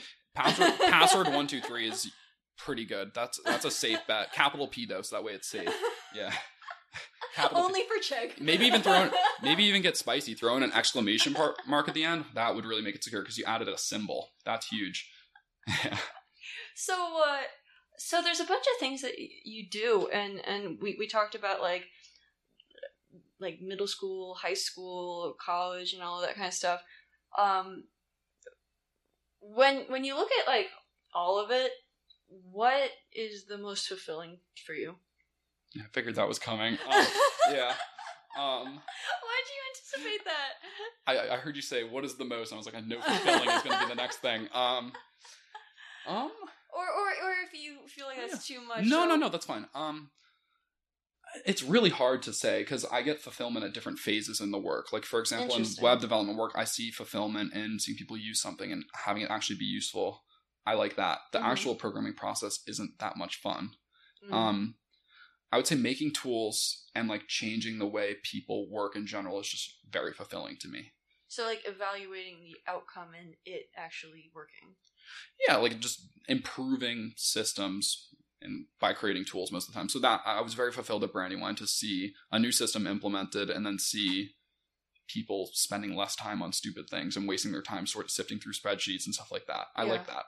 That was very fulfilling. And then like on this project, it will be the Coral project will be very fulfilling to see their team just not have to waste time sifting through listings, trying to curate listings, so it'll just be done automatically. I like that. So I'd say anything that involves automation and just making people's lives easier, improving processes is very fulfilling to me. Not so much the Minecraft stuff though. That wasn't super fulfilling. That's all right. Well, a lot of kids get like addicted and like their passion is. Oh, they get so addicted. They really get sucked in. Was that annoying? No, that's perfect. I love that. Because you want to design the game in a way that it is addictive. Yeah. And the more hours they log, the better, because they're more likely to pay money for stuff if they spend more time on the game. So, this is kind of like totally off topic and stuff like that, but do you dirt bike? Love dirt biking. I saw that. Yeah. Yeah, kind of. Yeah. Like, when you think about like things that are fulfilling and things that you're passionate about, I'm curious to hear about like maybe like outside of work, yeah, like, what you're passionate about, what you like doing. I mean, I like, as far as just like sports and things to do, I mean, I love cars. Like, I love, and more so than just like generic cars. Like, I love like performance vehicles and like focusing on like acceleration stuff. Like, I heavily track like the performance and acceleration statistics for all the new cars that are coming out and gauge them against each other. I just really like that for some reason. Yeah. I love the feeling of acceleration and that through. I love roller coasters, of course, dirt bikes, of course. Yeah. Skiing, you know, stuff like that. So I think you like the adrenaline? Yeah, the adrenaline is just so much fun. I love that. Like the risk. It has to be like low key dangerous. Yeah. Yeah, I mean, yeah, dangerous, but also like I don't want to feel like there's a chance that I'm likely going to die. Like, of course, like, but that's kind of what the thrill comes from. Like, and that's kind of what a roller coaster does, is it simulates the feeling of, okay, I'm gonna die. Like, this is terrifying, but you know you're 100% safe or very likely to be safe. I am so not a roller coaster person. Yeah. Like, it's scary. And like even the idea of like skiing, I got invited to go skiing with my boyfriend's family, and I'm like so scared to go because like, I don't know, like, have you ever done it before? No. It's really not that much fun like the first few times because there's a big learning curve to skiing. But once you get it, I mean, I think it's a lot of fun. I took lessons when I was young and I was awful at it probably for like a full 2 years. Are you also like passionate about like problem solving and stuff like that? General problem solving is a lot of fun. Like, I love math. I love science. And like general, like especially like in relation to like the universe and just like high level science stuff, physics. It's just, I think that's what's really fun to just think about. I would never work in it. I'm not great at it, but like it's fun to think about and like learn about. I love that stuff. I mean, I find learning about the world to be really fulfilling. Just like general, like that kind of stuff. And like outside of work, the most fulfilling thing for me, I mean, I don't know if this is cliche, but like having meaningful conversations with people, like. But, like, I mean, like, you can talk to some people and it's, like, it's kind of dry and surface level, and that's fine, but it's really a lot more fun to just, like, talk to somebody and have, like, a good conversation, whoever it may be, or a group of people, and be mentally engaged, you know, because that's just way more fun than going out and getting drunk or doing something crazy and not talking. Like, it's just way more fun to just, like, actually talk about things and be mentally engaged. Yeah. Like, I sometimes would feel that where I would love hanging out with like a handful of people rather than hanging out with like a ton of people that I'm not even sure like me or not. Yeah, it's very surface level, like when you're around a bunch of people that you don't know too, because you kind of have to play the dance of like, oh, I'm a normal person, or you too, like, and you kind of have to feel people out, and it just takes a lot of time to do that. But I mean, it's important to meet new people, of course, but generally, like when I find somebody that's like actually like fun to talk to, I'm like, okay, I want to talk. This is one of the people that I'm going to talk to now. So, yeah. One other thing that I wanted to talk to you about was, do you think it's accurate for me to call you like a kind of like a, what's it called? Like a Elon Musk fanboy? No. Oh, fanboy? Yeah. Absolutely not. Absolutely not. No, I'm not an Elon Musk fanboy. I've been a critic. Really? Yeah. Oh, I saw the Tesla tequila, so I thought that... Of course, I want the Tesla tequila.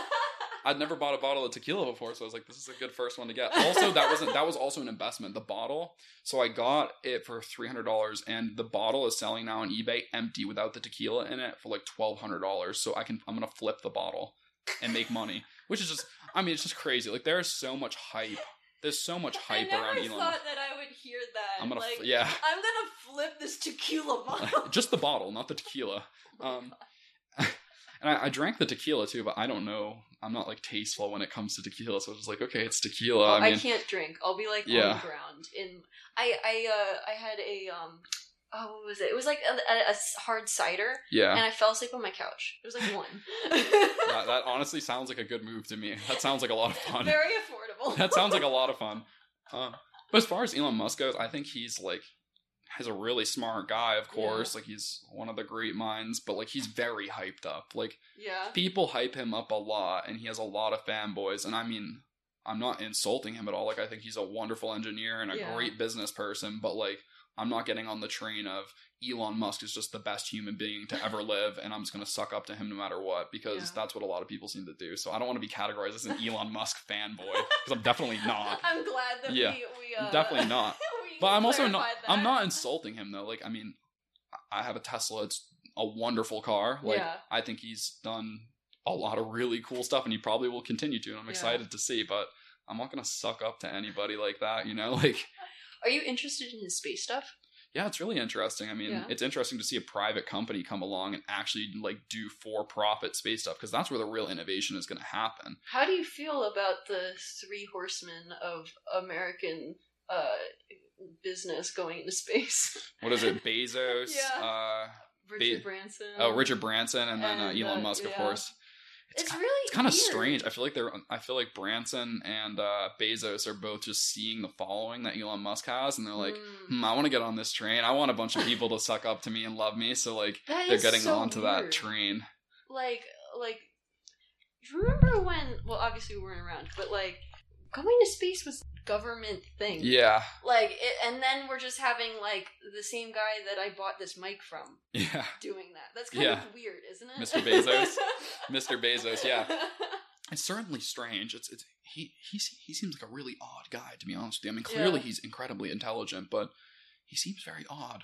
I mean, I think they're all odd in some way. They got it. I think they have to be partially crazy to be that smart. Yeah. But, I mean, just his face when he came down, and he was wearing, like, he came down, and there was, like, press there interviewing him, and he was wearing his spacesuit still, and he had, like, a Rolex on outside of the spacesuit. Like, he had clearly, like, taken it off and then put it on the outside of the suit so everybody could see it. And it was, like, a big, like, $1 million Rolex, and it was just odd. It was just odd. Like, he was, like, flexing, and I was just like, why, dude? Like, why does that guy ever think he needs to flex ever He doesn't again? need to flex. He can just wear a t-shirt, and he'll be like, oh my god, it's Bezos. People will make songs about him, you know? Do you ever see the photos of, like, him when he first started out with a book? Yeah, like, yeah. And then it's, like, him. And then you see the one where he's, like, jacked. Yeah, in, like, the white black t-shirt. Yeah, he looks evil. He's just absolutely jacked. Yeah, I mean, like, when you have enough money, I'm sure he's going to get a real good personal trainer, and he's going to have I'm sure he has a stylist that tells him, like, this is how you're going to look good. We're going to get rid of that hair that's falling apart on your head. Like, I'm sure all that stuff's been taken care of. We're going to wax it like a bowling ball. Yeah. I mean, even Elon Musk's appearance has, like, appreciated. Like, he also looked kind of like, he didn't have great hair and stuff, and, like, now, like, his hair looks great, like, because he has... It makes sense for him to just be like, oh, I'm going to hire, like, a fashion and, like, beauty consultant for, like, whatever amount of money it takes, and just have them deal with everything and make me look better. Like, why not? So I don't have to deal with it myself. Yeah, exactly. Like, he doesn't need to. And that makes sense. Like, Branson's been around for a while. I don't know a ton about him. Yeah, he seems like he is the OG. Like, I've done a few case studies on him for school, but... I was like, just on your own? No. No, I don't do case studies for fun on my own. Rest assured. I definitely would not do that, but he's also really interesting. I mean, it's a strange phenomenon that they're going to space. It seems like a race to flex by being in space, which just seems like a weird thing to me. But it feels like it's not allowed. Like, I feel like it's like you can do that if you have enough money to. I guess. Like, where they're doing space tourism now. That's crazy. Like Bezos, that's what Bezos wants to do. He wants to actually have people, like, pay $450,000 to go to space. Isn't it like to go up to the end of the atmosphere and then come back down? Yeah, like you go, like, briefly into orbit and then you come back down. That's kind of crazy. I don't know if it's worth $450,000, but that's okay. Like, I mean, it'll probably feel like a really high plane ride, but you're in, like, a rocket. I don't know how he's going to do it exactly. You can do a couple flips. Yeah, I guess. Like, you can already do zero-G simulations where they just take a plane up, like, high in the atmosphere and just plummet it straight down. Yeah. And then you get the feeling of zero-G. Yeah, and they did that with Usain Bolt. Yeah. You see, they had him and, like, a couple, like, astronaut guys that were, like, used to the zero-G, and then they did a race. Oh, really? Who won? I think one of the non-Usain Bolt guys. Okay. That's and they were like, fastest man on Earth versus fastest man in space. Yeah. It's a solid competition. It's a question that needed to be answered. Yeah. Yeah. But, like, what do you think about the comparison between Musk and Bezos? Like, they seem like very different dudes. They definitely are. I mean, like, Musk seems like an engineer at heart. Yeah. I was actually talking about this yesterday, I think, and Bezos seems like a lot more like a businessman. Yeah. I think that's clearly reflected in their companies. Not to say that Bezos isn't a good, I mean, I don't know if he's much of an engineer, but like, not to say that he's not good at like marketing and other things. I'm sure he's exceptional at those things too. And not to say that Musk isn't good at business. Like, clearly he's good at that too. But I think they both have different specialties, like places that they're truly exceptional. Mm-hmm. And I mean, these are just exceptional people. Of course, they're gonna Musk. Like, if I say business isn't his strong suit, he's still 100 times better at it than I am, you know. And that's not his strong suit, you know. Like, yeah, I remember. Like, I would always, I love listening to that guy talk. He's such like a weirdo. He is weird. Yeah. He's strange. Like, just like listening to him say stuff like, "Oh, you wouldn't want to be in my head." Oh yeah, it's like it's really awkward, but that's how you know it's genuine. Yeah, you know, like, I feel like he's telling the truth, and it's not like a finely curated like marketing ploy or something, like PR stunt. The things he says, he just tells it straight. Like his Twitter. Oh yeah, seems like a bad idea, honestly. Yeah, I don't love that, especially how much it moved the stock. But you can tell when he gets really excited about something and it's legitimate. Like, he rolled out the Tesla Model S Plaid. I don't know if you saw that. They released a new version of the Model S, which is like their flagship sedan. Yeah. And it's just ridiculous. It's like the quickest accelerating production car on Earth. He was just like, oh, we're just going to release the quickest car on Earth, period. Like, faster than any supercar, like multi-million-dollar cars. And it only costs $125,000. Like, yeah. And he was really excited about that, to be up on stage and be like, this is the quickest production car on Earth. Like, and you could see the smile on his face. He was like, yeah, I own it. He's like, yeah. He's like, yeah. He's like, yeah, I did this. Like, and you can tell he's excited. That's how you know it's really cool and like legitimate and exciting. It's not like a marketing play. He's like, this is the quickest production car. Like, he's truly excited about it. And you can tell because he's genuine all the time, or at least appears to be genuine all the time. Yeah. So what do you think about guys like that they manage so many different things? I don't know how they do it. Yeah, because I'm like, do you not sleep? Do you just? They must not. They honestly must not. Do they have like a medication we don't have? I don't know. I mean, I don't know how they do it, because, I mean, I know I wouldn't be capable of it. Yeah. But even if I was, like, I think I would go crazy. Yeah, it's not something you would ever want. Oh, definitely not. And I mean, it would be a terrible thing to want too, because it'd be very unlikely that I would get it. Like, it'd be very unlikely. So I mean, it's not really a concern of mine that I'll suddenly be in that situation. Not a concern at all. Yeah. Because it's just on a new level.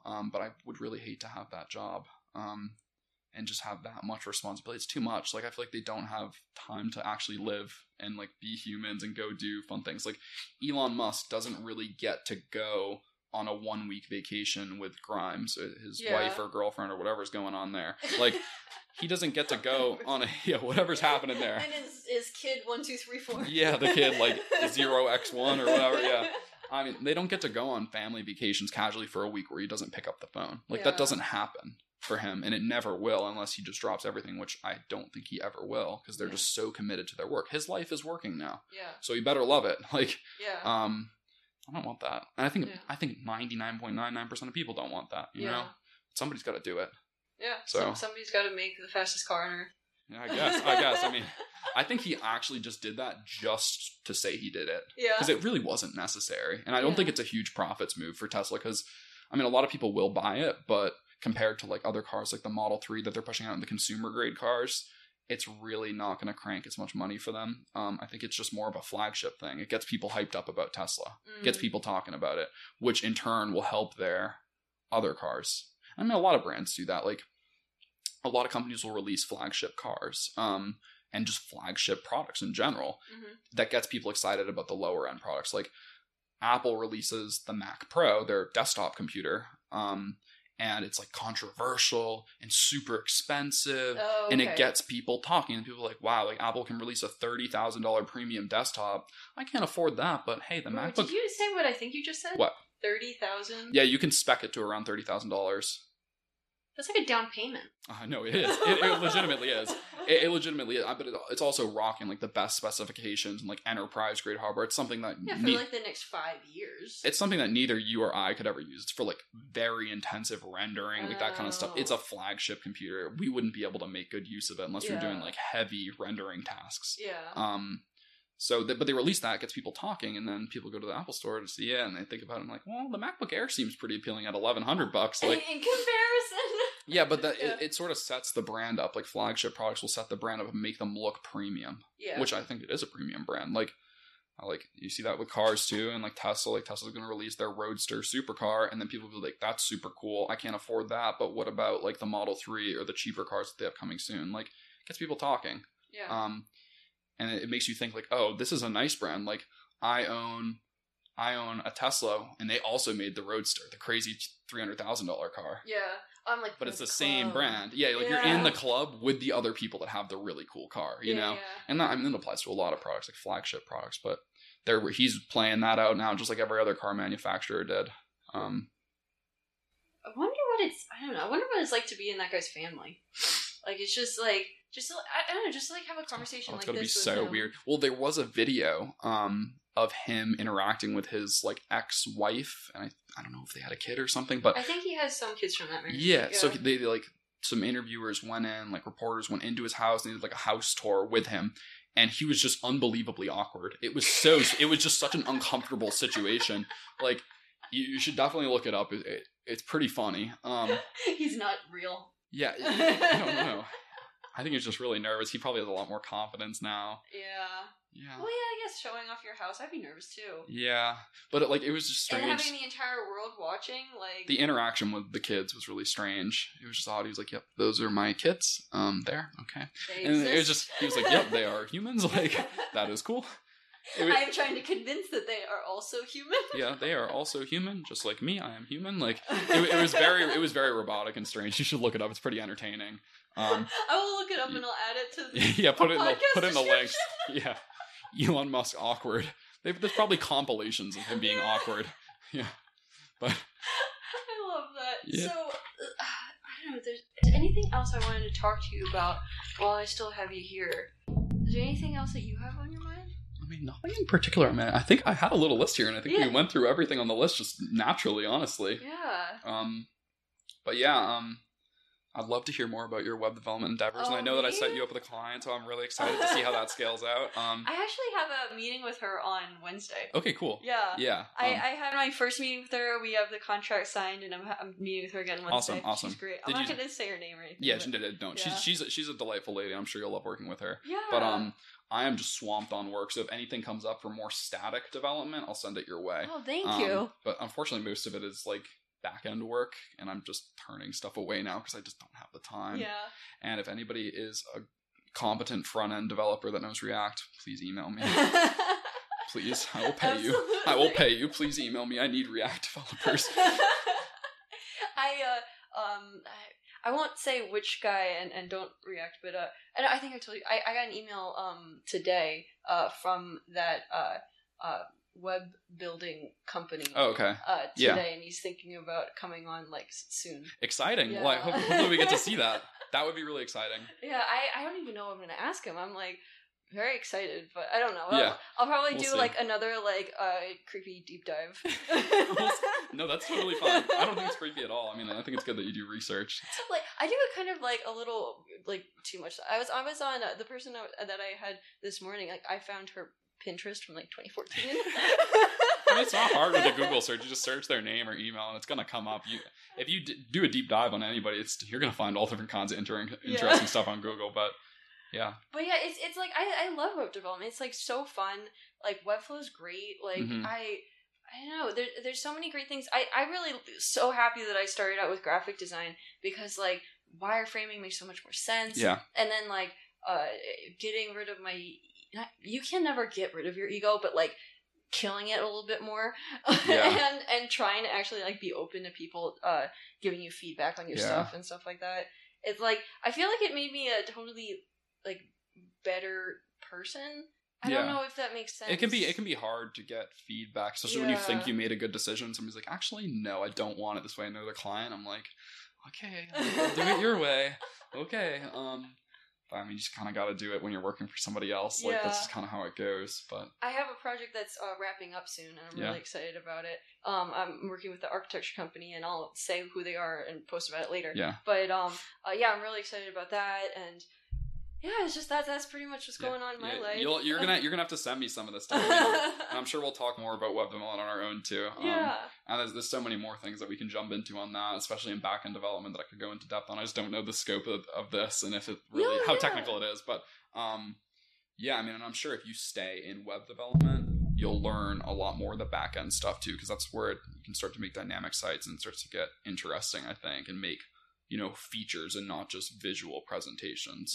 And then also, if you can do that and you're good at presenting the information visually in UX, like, make a lot of money and do and make some really cool sites and like help a lot of people out. So there's definitely a lot of demand for it right now. There's no shortage of that, and if anything, there's a shortage of developers that can actually get it done. So and I don't know, there's definitely like a lot that I need to learn in terms of like how to take my Webflow stuff to like the next level. Well, you're gonna have to leave Webflow. Oh, really? I mean, Webflow, like, it's a building system. Like, it builds websites in their system, and if you really want full flexibility, you're gonna have to build it on your own. With whatever. I mean, I guess you could use like HTML and CSS and stuff, but there's more efficient ways to do things like this templating languages and like React, which is sort of a wrapper around HTML, CSS, and JavaScript all in one thing. That's like pretty much what everybody's using now is React to make applications. Kind of the flagship now. I'd say just learn that. Because there's a lot of demand for React developers, and you can make really anything you want React. Anything. It's really cool. So I guess in the next couple of months, like, where would I even start learning about that? YouTube. YouTube's a great place, and I'm happy to help with whatever.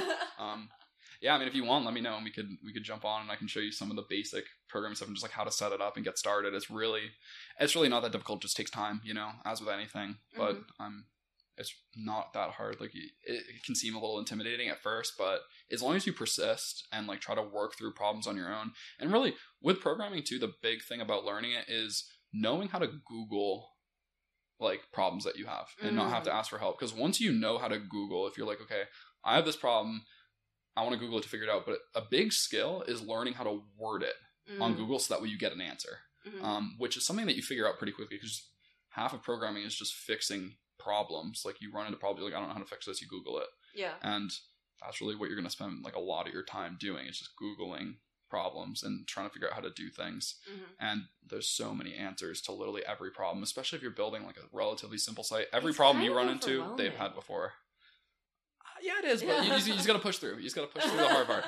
And then it's so rewarding. You feel so free too to do whatever you want, because I can look at an application like a basic React application and be like, okay, like, this is a blank slate. Like, I can build literally anything I want right now. Like, Facebook is built on React. Like, their whole thing. Really? Facebook created React. Pretty sure. Really? I didn't know that. I think they did. And then also, if you know React Native, you can create native web applications too. So yeah, sure. But I'd say if you're gonna go for something, definitely go for React. Yeah, because that's something that I wanted to do later on. Yeah, Facebook made it right here on GitHub. Wow. Yeah, I wanted to have websites, but I also wanted to be able to do applications. Yeah, React. If you want to dive into it, I'd just start with like basic HTML, CSS, JavaScript, see how that interacts, and then React is a framework built on top of those languages.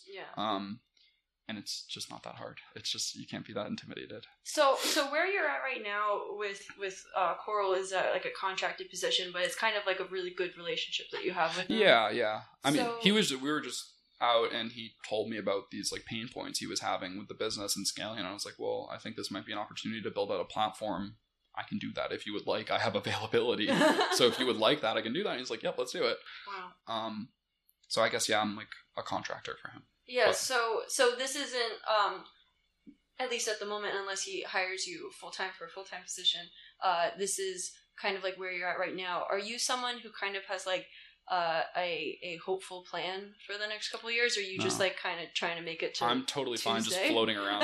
I'm totally fine just floating around and taking whatever project I think is interesting week by week. Yeah. I mean, obviously I have commitments to some projects and I need to complete them, but I'm totally fine just sitting around for a couple weeks with no major projects and just waiting to see something come up. I'm very flexible. I don't really create like long-term plans like that and try to stick to them. It's difficult to stick to them, especially with work. It's more exciting when new things come up randomly and you get to explore them. I guess the last question I want to ask you before we wrap up is like, when you look back on everything, do you think there's any point in your life that you had like really wish you had advice from yourself now?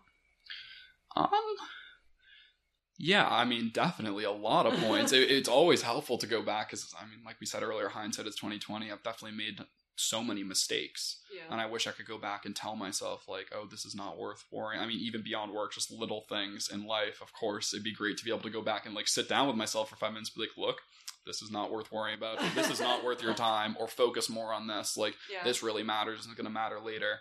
Of course, I feel that way just like anybody else does. Does anything come up?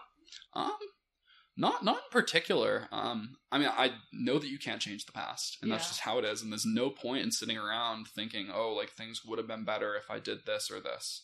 It's just not productive or helpful for me to do that. In fact, it's only going to lead to like unhappiness if I were to do that. So I try not to focus on those things. So let's take you out of the equation. Sure. Like, let's say there's a guy named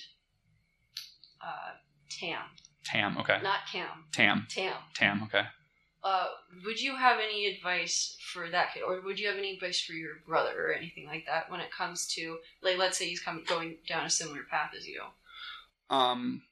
Like, or just like a kid listening to this. I mean, I would say really develop the skills of learning things on your own, and not relying on upper level like education at all, and try to find advisors more so than like take classes. Because I think a lot of people right now, when they want to learn school, like, oh, I'll take a class on that. It's like, sure, you can take a class on that, or you can learn it a lot faster on your own, at your own pace. Like, that if you're really motivated with something, you shouldn't wait for a class to come around and have somebody spoon feed you the information slowly. Like, just dive into it, learn about it on your own. Everything's available on Google. There's literally like Ivy League classes that are everything is available online. And then also you get to curate the learning experience to what you're interested in. You can skip the stuff that you don't think is useful to you and do the things that are useful and really explore those more deeply. I think like, I picked up on that skill, and I'm obviously still developing it as everybody does, but that's been most valuable to me. And I know some people that don't do that. They rely on classes to teach them things, and like, oh, well, if I want to learn about whatever, I have to take a major or minor in it, or go back to school, and you just don't. Yeah. And it's such a great tool that everybody has all this information available, and it seems like some people don't take advantage of it. I think that it's so cool that there's like so many things that are out there, but it's just like, it's weird. And you kind of look back and you're like, you think college is going to be like a thing in like 4 years? It's something I think about too. Like, I feel like it shouldn't be. That kind of like changes the barrier for entry. Yeah. There's a lot of barriers to entry.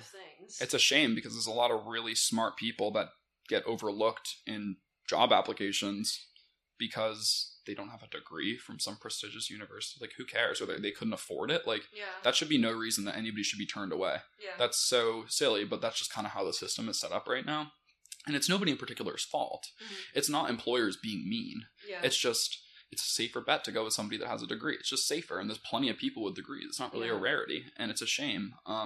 Hopefully that system changes. We can only hope. But college is also great for growing up. Like, for me, felt like I was much more childish, or I was just much younger, and I probably still am childish to some degree, but I've just grown up and become more of an adult through my college experience, and that's mostly because I was just on my own, and as with everybody I think that came here. Yeah, I don't know, there's a part of me that's like, do we really need to spend like so much money? Like, you could literally, like, in some places, like, buy a house for the amount of money that you put into college. It's crazy. But at the same time, it's just like, you should normalize like keeping this like leaving home thing, and like doing your own thing. And like, if you just look at that in like maybe like an internship track and rent, like, that barrier to entry is so much lower. But then there's so many things that I learned in design school that are like so helpful. So it's kind of like, I don't know, I guess it's just whatever's right for you, and like whatever way you choose, it either should be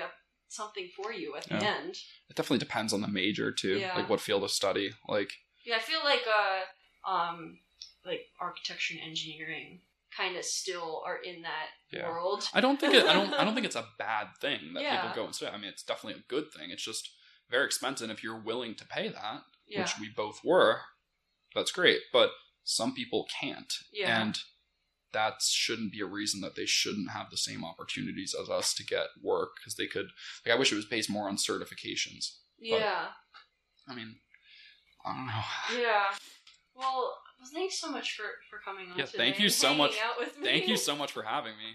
What did you think? Did you have a good time? Of course, it's so much fun. I mean, you're asking me questions about myself. Everybody likes to talk about themselves. Yeah, I hope you had fun, because like I try to like learn a lot about you so I can ask like fun questions and guide the conversation to like learn more about you.